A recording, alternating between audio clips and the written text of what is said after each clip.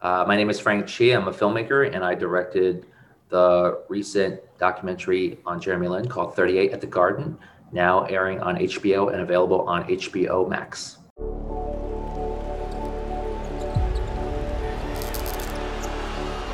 While I'm watching this live, I'm like, this cannot be happening. This cannot be happening. I think it just blew all of our minds that we would see someone that looked like my cousin dominate on an NBA court. It's the most impossible thing I think I have ever witnessed in my life. When most Americans think about Asians, they think about dry cleaners, they think about IT guy. Small, passive, diminutive, unathletic. The stereotyping, the derision are so rampant. You don't think no Asian kid that's this size is gonna be dunking. This is who I am. This is what I'm capable of. All you guys need to do is watch and see. This kid came out of nowhere and started balling, like, for real. It wasn't just Asian people talking about it. Everybody was talking about it. The Lakers came in with the idea that we're gonna end this fairy tale, we're gonna end it tonight. But Jeremy just kept making shots. He gave all y'all what y'all wanted to see. Is this the other plot of Space Jam? Like, whose superpowers did Jeremy Lin steal? Yo, this dude scored 38 points! At the Garden, at the Mecca. The biggest thing that Sandy brought was hope. It inspired people. The last few years, Asian Americans have just gotten beaten down. And when I think back on Linsanity, I long to feel those moments of just pure joy and unity. This moment, it broke the matrix for us.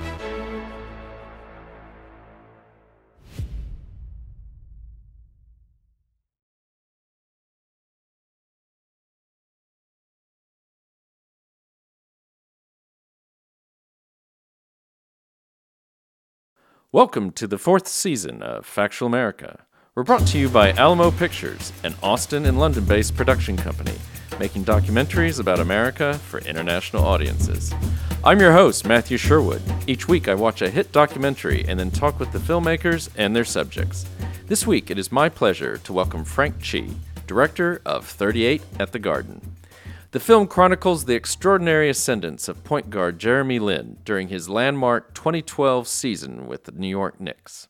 Lin, an undrafted Harvard graduate, shocked fans, stunned his teammates, and galvanized the Asian American community when he scored 38 points at Madison Square Garden against the Los Angeles Lakers, solidifying Lin's hot streak and the Linsanity craze.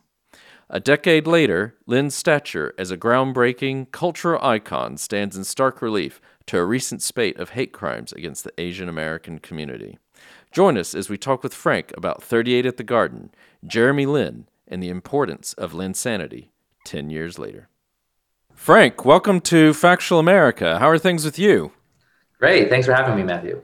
Yeah, it's great to have you on. As our listeners would have heard in the intro, we're talking with Frank Chi, the director and writer of 38 at the Garden. It's been released out on, you can find it on HBO and stream it on HBO Max.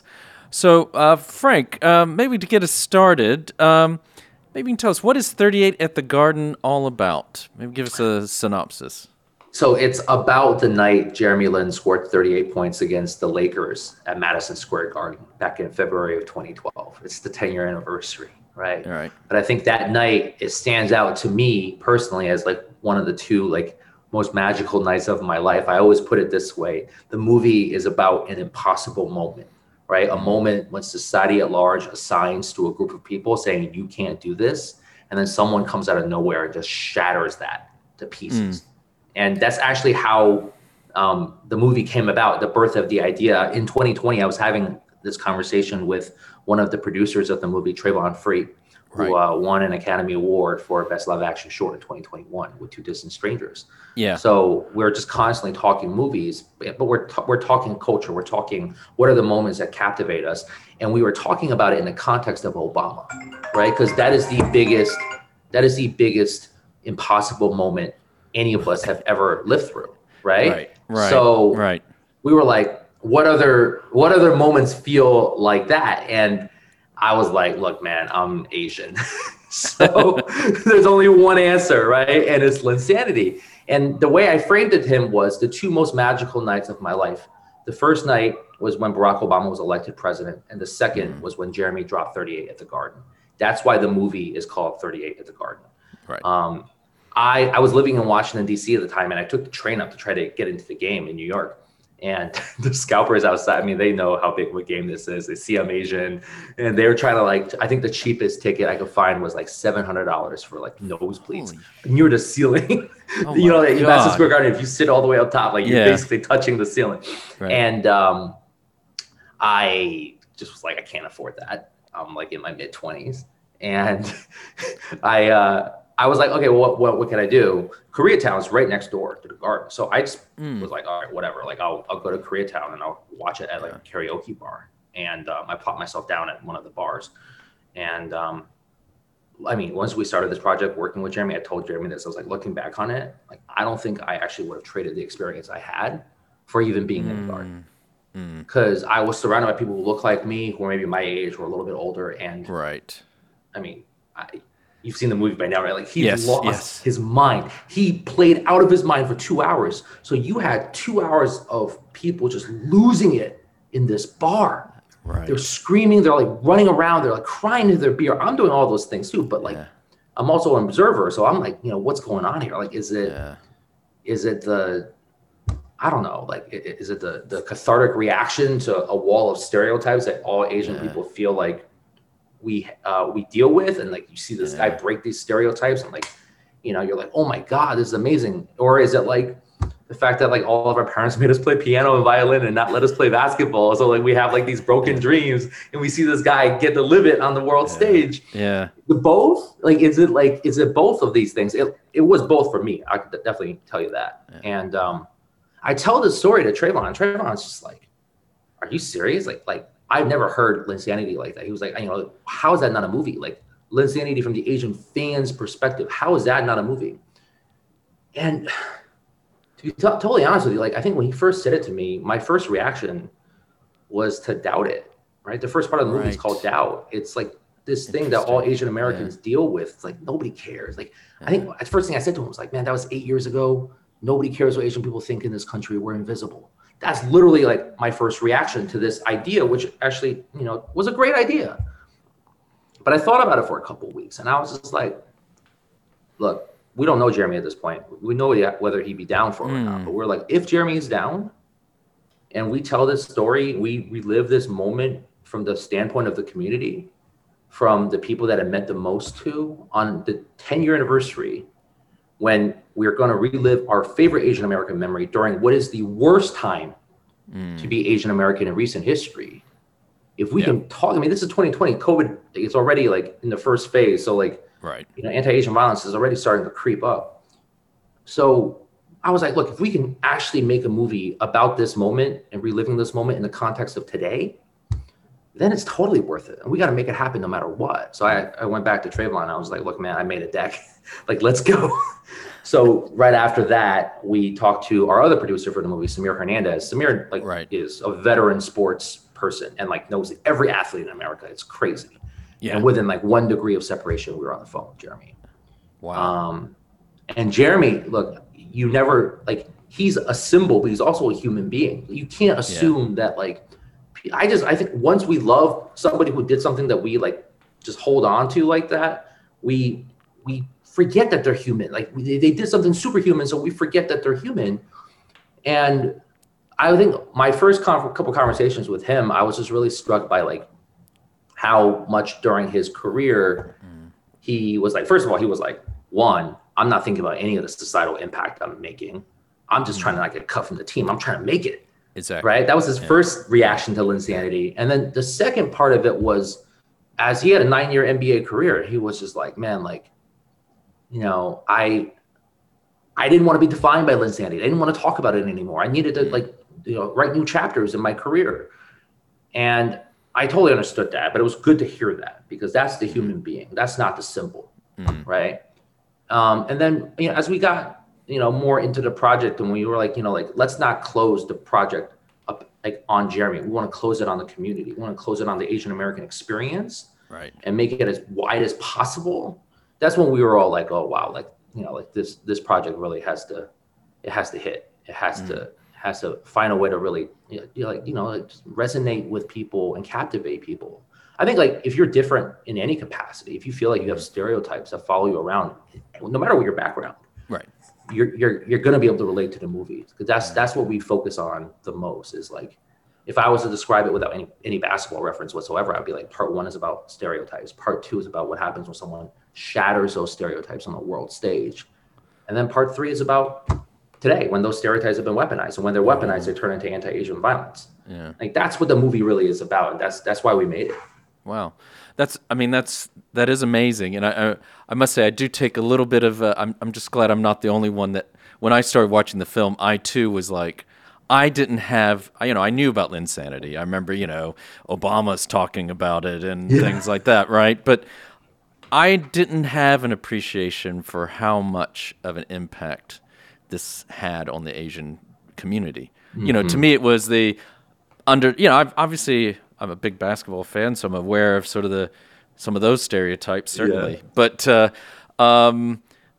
it was the underdog story, kind of thing, but not. And now 10 years later, like you say, looking back on this, I mean, maybe putting that into I mean, you've already done that very eloquently, but maybe take us back to sort of January, February 2012, because you said it's about that game against the Lakers, right. Kobe-led defending champs, right? I think. Yeah. No, they were a year removed from. They won in 2010 or something. Okay. Yeah. But it doesn't really matter. I mean, they're right. Yeah. But they're competitors. What was? I mean, we've been talking about Linsanity. Maybe for some of our listeners who don't know, what was Linsanity and what was it like? It was more than just this one night. It was. It was a few weeks. It was like several a string. weeks. It was like about 2 weeks long. I think it was like maybe 10 games, where something like that. Where Jeremy was undrafted, right? Let me just describe it. And there's a lot of this is in the movie. Like, Jeremy was California Player of the Year, won the California State Championship in high school, got 0 recruitment offers. He then goes to Harvard. Harvard doesn't offer athletic scholarships, but he goes to Harvard because it's Division I. He was 3-time All Ivy League, averaged 18 points a game. He enters the NBA draft. He feels like he killed it. He feels like he aced the combine, which is the workout. Yeah. And the draft notes that come back are like, lacks confidence, passes the ball, which is like, if you watch him play, like that is the opposite of what he is. So he ends up going undrafted, and then he goes into the league because the Golden State Warriors at the time got bought by a guy named Joe Lacob, who's the current owner now. He's the one that turned that team into like the championship team. Right. But Joe Lacob, his son used to play against Jeremy in high school basketball in California. So he knew how good Jeremy was, and he saw past the stereotypes. He saw that Jeremy was like, had this wall of stereotypes that was trying to crush him every single stage. And he gets to, so Joe Lacob is like, we're going to sign him. Like we did, and everybody on the management team is like, what are you doing? He's like, no, we're going to sign Joe. We're going to sign Jeremy. Yeah. That's how Jeremy broke into the league, is because there was one guy who was in this position of power. Yeah. I mean, yeah. No, I was just going to say, I mean, because I know where you're going. Obviously, I've seen the film and I know the story. I know where you're going with this. But even just take a slightly step back. I mean, is there ever been a California Player of the Year who didn't get a Division I scholarship except for Jeremy? I mean, I can't imagine. I don't know for sure, but I think that's probably the only one, right? And then he ends up, and he's literally playing because he's literally playing across the street from Stanford, right? So a Pac-10, Pac-12 school doesn't even pay attention. And then he goes to Harvard, which, that didn't help him, and that only played into more Asian stereotypes, didn't it? Right. Well, it's funny, Stanford. We have a couple of Easter eggs in the movie, and one of the Easter eggs is the Stanford logo on the coffee mug. I hadn't saw it in that animated recruitment office. Because they were the ones they were just lying to Jeremy the entire time. Like, we're going to offer you a scholarship. We're going to offer you a scholarship, and they never did. Right. So, I mean, look, playing at Harvard worked, right? Well, indeed, yeah. Yeah, I mean, he ends up not just playing. I mean, he plays Division I basketball, that's how I first heard. I mean, I'm from Connecticut, so like, Right. you know, UConn basketball is like religion. And Right. his junior year, he goes into UConn, who just went to the Final Four. He drops 30 on them and dunked. And Calhoun is saying that he's like one of the best players he's ever seen, or something. Oh, is that right? I don't even know. I think remember that. there's a quote from Calhoun saying, we've had number one teams come in and out of this gym over the years, and he could have played for any of them, you know. Wow. I mean, sounds like Jim, right? Like that to me, that's how first time I ever saw him. And I was like, who is this? This is crazy. But I never thought I would hear from him again. Right. And this is sort of like part of the whole, and, you know, Hasan Minhaj in the movie talks about this too. It's like this set of low expectations that we have, and that's like sort of deeply embedded in ourselves. Right. Because Hasan talks about it, how he first saw Jeremy play in high school. He was like, who's the Asian kid with spiky hair? Oh, probably this is cool. This is cool. He's playing on an NBA court in high school, but, you know, we'll probably never hear from him again. And then I see him play in college. I say the same thing. Like, who is that? Oh, I'll probably never hear from him again. Right? Like so it's not just society, like it sort of, it embeds those low expectations into you because it's trying to force you to like stay within your lane. Right. And then he comes out of nowhere. And, you know, it's funny. Like I grew up a Knicks fan, but like, you know, like I'm a longtime dormant Knicks fan, not always a Knicks fan. Right. So like to see this guy don a Knicks jersey, to score 38 points against Kobe Bryant and the Lakers. Yeah, so that's the thing. I mean, exactly. Because so he was with you know, not to bore people with the details of the NBA, but he's like in the D League. He's going in and out. He's being waived. He's not sticking with any team. And to be honest, the Knicks don't really. They just need bodies, right? And then they have a ton of injuries. Ton of injuries. D'Antoni's like, who's this? Probably saying, who the hell is this Asian kid they just got for me? Yeah. And doesn't want to play him. And then there's just, I mean, something about look, you know, D'Antoni did give him a chance, right? Like he did. Exactly. Like he was like, okay, you know what? Like Jeremy, get in there. And I think, look, all Asian people are looking for the opportunity to just check in the game. Like that's the best way I can put it. Because if you walk around in America with an Asian face, you know what set of stereotypes follow you, like into a party, into a meeting. I mean, even down the street. You know what I mean? Like, you know, and you know that wall of stereotypes is trying to crush you. I think Jeremy's story it matters so much to us because he is the greatest example of somebody who saw that wall of stereotypes we all face. He found every crack in it, and he just kept on pushing and pushing and pushing until it came falling down. Yeah. Like we're all looking to do that. We're all looking for that moment where we get to check in the game and prove like our value, prove what we're good at. And that it always resonated with me that way. And you know, it's so funny. Like Jeremy's such a humble dude, and I come from politics. That's why I lived in DC. I made that comparison all the time to Obama. And he has always been like, you got to stop comparing me to Obama. I'm like, look, I'm not comparing you to the guy who won the presidency. I'm comparing you shattering a specific set of stereotypes for your background, and doing it in front of everybody, which that comparison you can make. And I think it's fair. And that's why the story 10 years later, it still resonates with me to the point of wonder. Like, I can't believe it happened. Yeah. You know, I mean, almost the way I look at Obama's presidency, like, did that happen? Well, I mean, I think it's a fair comparison because I mean, I have to say, I was asked in 2006 by an intern where I worked here in the UK, can Obama win the presidency? And I was like, look, no one named Barack Hussein Obama is ever going to be able to win the presidency. And, you know, and 2 years later, he does it.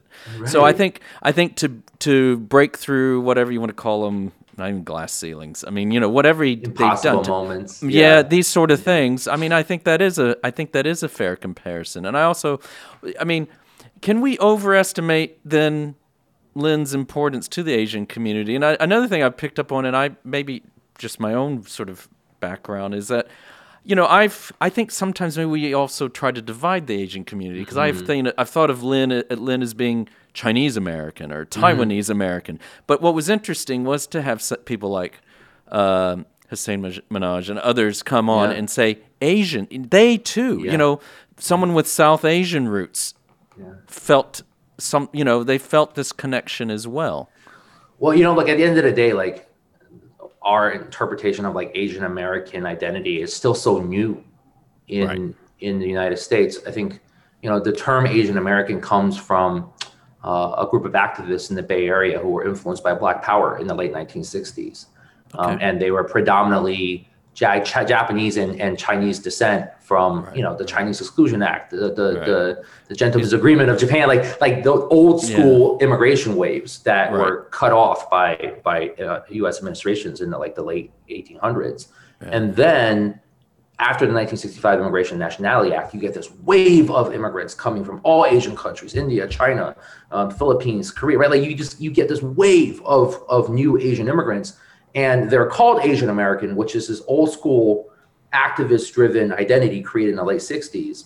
But they're so tied, and I'll put myself in this category. Like we're all tied to, like, we know what the old country is, right? And like the family, like the immigrant family is very much of that old country. So now we're like 1 generation, 2 generations removed from that immigration wave. We're trying to figure out what this identity means, and what is the power of it? What is the cohesion of it in American culture?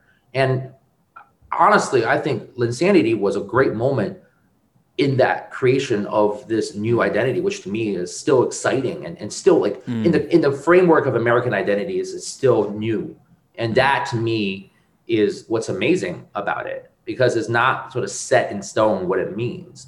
I'll be honest with you. Like I talk to like people who are like around my parents' age, they will just never accept that, Indian American and Chinese American and Japanese American could be all in the same category. Right. But I accept it. All my friends accept it. Who knows what it feels like in 20 years, right? Like it's the same thing you ask Italian Americans from like the turn of the century, whether they will be identified as white, they'll be like, no way, right? But like, look at it 100 years ago from now, later. So America's a melting pot, and it's just constantly changing, and identities are changing and being reshaped and reformed, and who knows what it looks like. But I do think that I like that you brought that up, because Linsanity to me was a great sort of touch point for that identity, even coming to where it is now.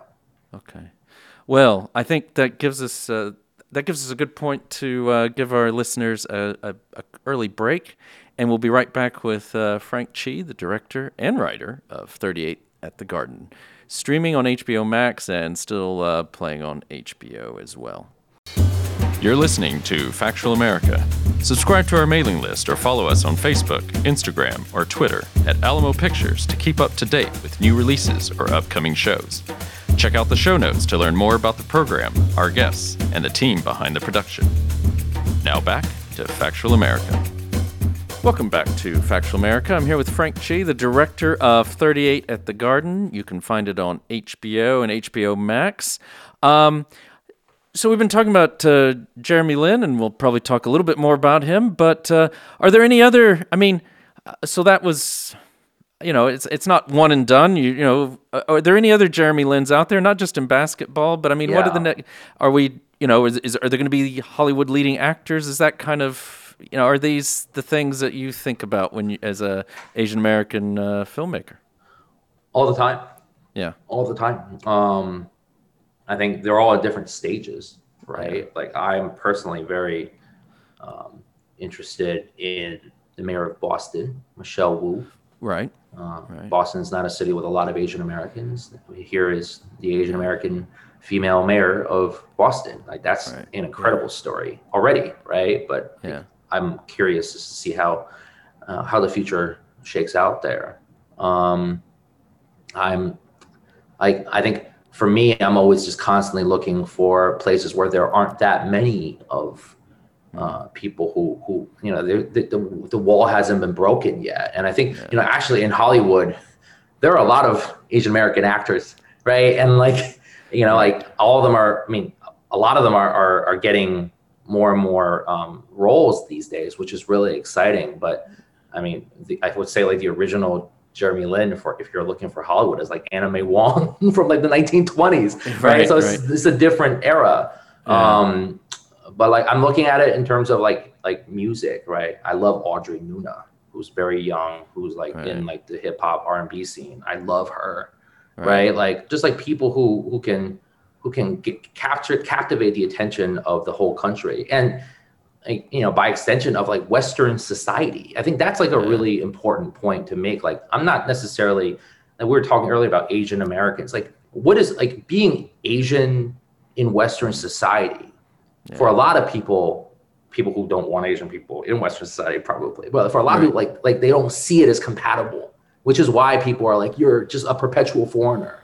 You know, you don't fit in Western society. You don't look the part. Like, I mean, Western society invented multiculturalism, which is what we're all dealing with here. There's beautiful parts of it, and then there's really ugly parts. So I think that is why I think Jeremy's story, I mean, we've gotten so much feedback and interest from people who are Asian Canadians, who are Asian Australians, right? Like, I mean, I think anywhere where, I mean, Asian Europeans, like anywhere where there is an Asian diaspora in Western society, like, one, Jeremy's story reached them 10 years ago. And now through this movie, you see it again. Like, that's a lot of our comments on IG. Like, where can I watch this in Australia? Where can I watch this? And, you know, like we're seeing that, because I think in any facet of Western society, if you've got an Asian face, you feel what the movie, I think, does a really good job of emoting, which is the idea of belonging. The idea of feeling like you're a part of the society that you were raised in, that you want to be a part of. And Jeremy is still the greatest example of somebody who just, he didn't ask to be a part of it. He took it. He took it, right? He took the shot, right? We talk about that Toronto, but he took the shot. Which is what, I mean, that's why the story, it resonates with Asian diaspora folks overall. Yeah, no, it's, I do highly recommend people check it out, because it's I love these films that kind of make, for someone like me who just hadn't thought of it in that way before. You know, I think it's and putting it in the context of what's been happening the last couple of years. I think that's you've done a great job. I mean, thank you. I mean, when you first approached Jeremy, was he reluctant to do this, or was he? You know, I mean, I think I said it a little bit in the beginning, right? Like, he was like, I was just trying to survive in the league. And then I was trying to not be defined by Linsanity. Right. But look, Jeremy was also one of the first like major Asian American luminaries to speak out against anti-Asian violence. When it was first starting to happen in 2020. So like, we all know how much this issue matters to him. And when we started this project, like our main insistence was, look, we don't want people, Jeremy included, we don't want people to think about Jeremy at the end of this movie. And I think that actually is true. Like, we want people to think about themselves, right? You know, there was a young woman who came up to me after a screening recently. She like definitely was like probably in her mid-20s or something. And she was like, you know, I'm just thinking about every meeting I've ever been in. Because like, when you feel you have those stereotypes following you around, they can crush you mentally, right? And I think the other thing too is like, this is the unintentional audience. We didn't realize we were making a movie for kids. Like, we thought we were making like a millennial nostalgia movie. Exactly. You know, and like, I'll be honest, like, if we thought we were making the kids movie, we probably wouldn't have so many F-bombs in the movie, right? But like, thank God it's HBO. Well, you know, kids, it's nothing they haven't heard at home. These days, right? It's not like how I was growing up, maybe you were growing up. But it has been remarkable to watch kids watch it. You know, we premiered this at Tribeca, and at one of the screenings, there was this young kid sitting close to the front, and you know, you've seen the movie. The movie is about anti-Asian violence. He's weeping. He's like no older than 10 years old. And look, I don't know what you were like when you were 10, but I was an idiot. Like, I didn't know anything. I'm still an idiot, but anyway, yes. But you know what I mean? Like there's no movie, unless maybe it was a horror movie, that could make me cry. Right. So I was like, what has this kid seen the last couple of years? Like, is he being sent to school by his parents telling him don't make a noise because they're going to call you China virus or Kung flu? Right? Like, you can't raise a kid like that. A kid needs to see possibility. They need to see their dreams being achievable. right? And Jeremy's story is still to me. And also, if you were 10 years old, even 15, you either weren't alive or were too young to remember Linsanity. Right. So to bring this back, to watch this person do this, it's a reminder to children that anything is possible, especially in a society where the stereotypes that you're dealing with are weaponized against you and could turn into violence at any moment. You need reminders that anything is possible. And that probably is the most rewarding experience for me, making this and watching people watch it, because you see the wonder in children's eyes. These tweets we're getting since the movie came out. I mean, like we saw a tweet yesterday. It was like, watched it with my 9-year-old kid, and he said the movie made him feel powerful. Like, wow. As a filmmaker, I don't think there's more I can ask for than to have that kind of impact of a story that we tell. And if people are having that reaction, I mean, we're grateful and we're blessed. Yeah. That's amazing. I mean, speaking of reaction, I mean, what about some of these players that you approached to be, Lynn? I mean, how were they? Because that was interesting too. I mean, what they say as well. They're very frank about how they saw Jeremy at first, and how they themselves, I think, have been transformed by this. The movie wouldn't be the movie it is without them being that open and honest about it, right? I mean, I think that's one of my favorite parts of the whole movie is how they talk about it, because they're talking about it in real time. They're like, I didn't really think of anything. Like this little Asian kid, like, like why is he here, right? Like you're gonna put him in the game, like that? Or he's coming to get my autograph or something, Right? Yeah, exactly. The way they finish that story back and forth, like it's just amazing, because like. You see the challenges that he was up against. Yeah. So I think, having and like a lot of this too is like, this is the power of doing it 10 years later. Yeah. When you have some time to think about, when we're in a very different era, like 2012, 2013. It's like those are the last years of like the Obama multicultural era of good feelings, and we all know what happened after. And we're having this conversation now in the world that we're living in now. Whereas when Linsanity happened, it was still in this magical, good feeling era that, at least for me, it felt like, oh, this is America. Oh, we've achieved this multicultural, multi-ethnic democracy that we always call ourselves. Oh, here it is. Especially after Obama was reelected, right? That was the context, and we were having that Linsanity conversation, how everybody was having that conversation. And I think now, in the era of anti-Asian violence, in the era of just more like hatred and more outright hatred, to revisit it now is just, I think, a lot more powerful than it used to be. Yeah. And so, I mean, how did you get, I mean, you were saying, you've already told us about how you were talking to Trayvon Free about all this and getting it. I mean, how did you two meet up and you get, and is he the one that really helped push this project forward? Yeah, look, I think, especially when it comes to Asian American, I mean, I've been doing like storytelling in different capacities, whether it's film or art, for my whole career, and I love it. But most of my projects are not about Asian American identity. Right. Not that I don't want to do those projects, but those projects don't get funded. Yeah. And so you're sort of just like, I mean, like, I'll put it this way. If you're an Asian American storyteller, you're told two things in direct opposite of each other your whole life, which is, the first is, as a storyteller, tell your personal story, because the personal is most powerful. Right. Like, American society is telling you your story doesn't matter, so who cares?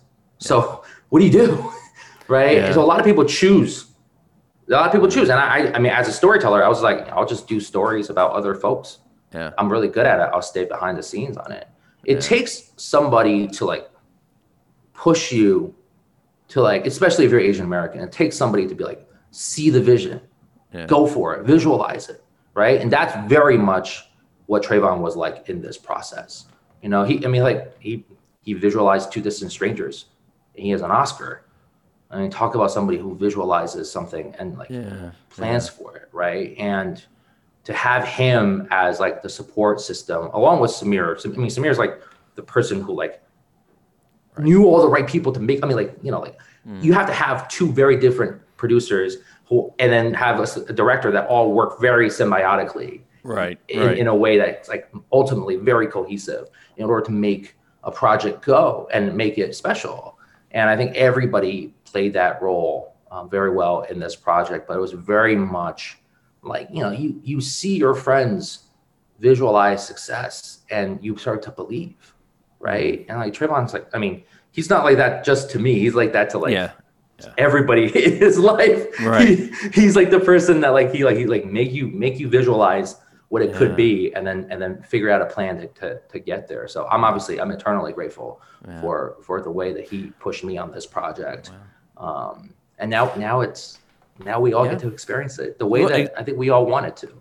Yeah, and exactly. And as you were just pointing out, I mean, maybe give a little shout out to HBO, because I'm sure did you have problems? Did you pitch it to anyone else and just got nowhere with it? I mean, in the initial stages when it was a concept, we pitched it to a couple of places that we thought were like very, very good possibility of saying yes. They didn't say yes. Then we basically were like, okay, we'll just raise the money ourselves. Right. And we did. And we raised enough money for us to do all the interviews and put together a string out. And that's when the conversation with HBO began. Trayvon he still is working on a documentary project with HBO Sports. And one of the producers on that project, they were just having a conversation, and he mentioned 38 at the Garden, and Bentley Weiner, who's the producer at HBO, was like, I've been chasing this story for 10 years. I want to see this cut right now. Right. And when we sent them to cut, it was immediate. They were like, don't shop this around. And I cannot explain how incredible this process has been. I'm not just saying that. It's not just lip service, because the movie is 38 minutes long. We made it a short because we don't want anybody to have excuse not to watch it. It's not an 8-part miniseries. It's not even 2 hours. It's 38 minutes. Anybody has 38 minutes. So you should tune in, right? Like, they saw that vision, right? Yeah. They let us tell it exactly the way that we wanted to, which is to have a larger message about this moment and this identity right now. And then they put the marketing dollars behind it. And now it's everywhere, right? Like, how could you ask for more from a place that I think a lot of people are just terrified of these studios, I think a lot of creatives think like the studios are there to kill their idea, right? And like maybe a lot of them are, right? Yeah. I mean, I'm like, let's keep it real. Like, it's not based on nothing. But for our project in this moment, I mean, HBO has been just unbelievable to us. And I'm not just saying that. Well, that's awesome. They definitely deserve credit. For sure. I mean, I think we're coming up on, we're actually about to come up on, I think, roughly about 38 minutes. So maybe we should keep it like your film. But, the podcast is longer than the film. But I've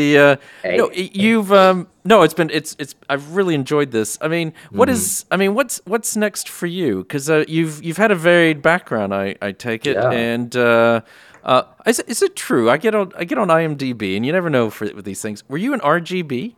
I was an RBG, yeah. I mean, RBG, yeah. I mean, yeah. RBG, So me and my friends, like, we were part of the meme. It was the meme that never stopped. It was like went on for like 7 years. Yeah. But that, I mean, look at RBG is like a really good example of a project that I love, which is like, I come from politics, so it was like political marketing, right? How do we make things go viral? I love projects like that. I will keep on doing projects like that. But I think my main conduit of expression will be film. Okay. And it will be projects like this. I think for me, I'm really good at strolling down memory lane. If this movie wasn't a good example of it, I love to wax nostalgic and making people relive a moment that they felt was magical. So I'm always chasing projects like that. It doesn't have to be Asian American, but it just has to be something that matters to society at large in a way that captivates people. So yeah, those will be what my future projects feel like, whether they are on screen or on your phone or on your wall. Okay. And do you have anything specific yet? Or are you just basking in the? You can't say. No one can ever say. Nor should you have to, because my goodness, you should bask in the glory that is 38 at the Garden. So, hey, thanks again for coming on. Really appreciate it. And just to remind our listeners, we've been talking with Frank Chi, the director and writer of 3080 at the Garden.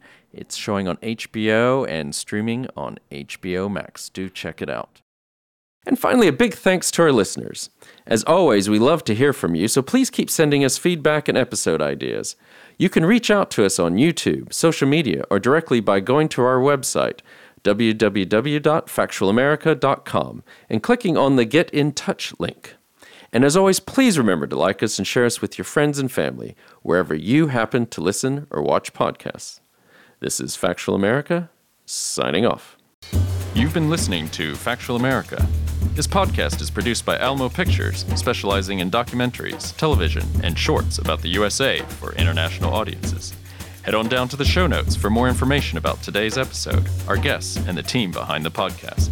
Subscribe to our mailing list or follow us on Facebook, Instagram, and Twitter at Alamo Pictures. Be the first to hear about new productions, festivals showing our films, and to connect with our team. Our homepage is alamopictures.co.uk.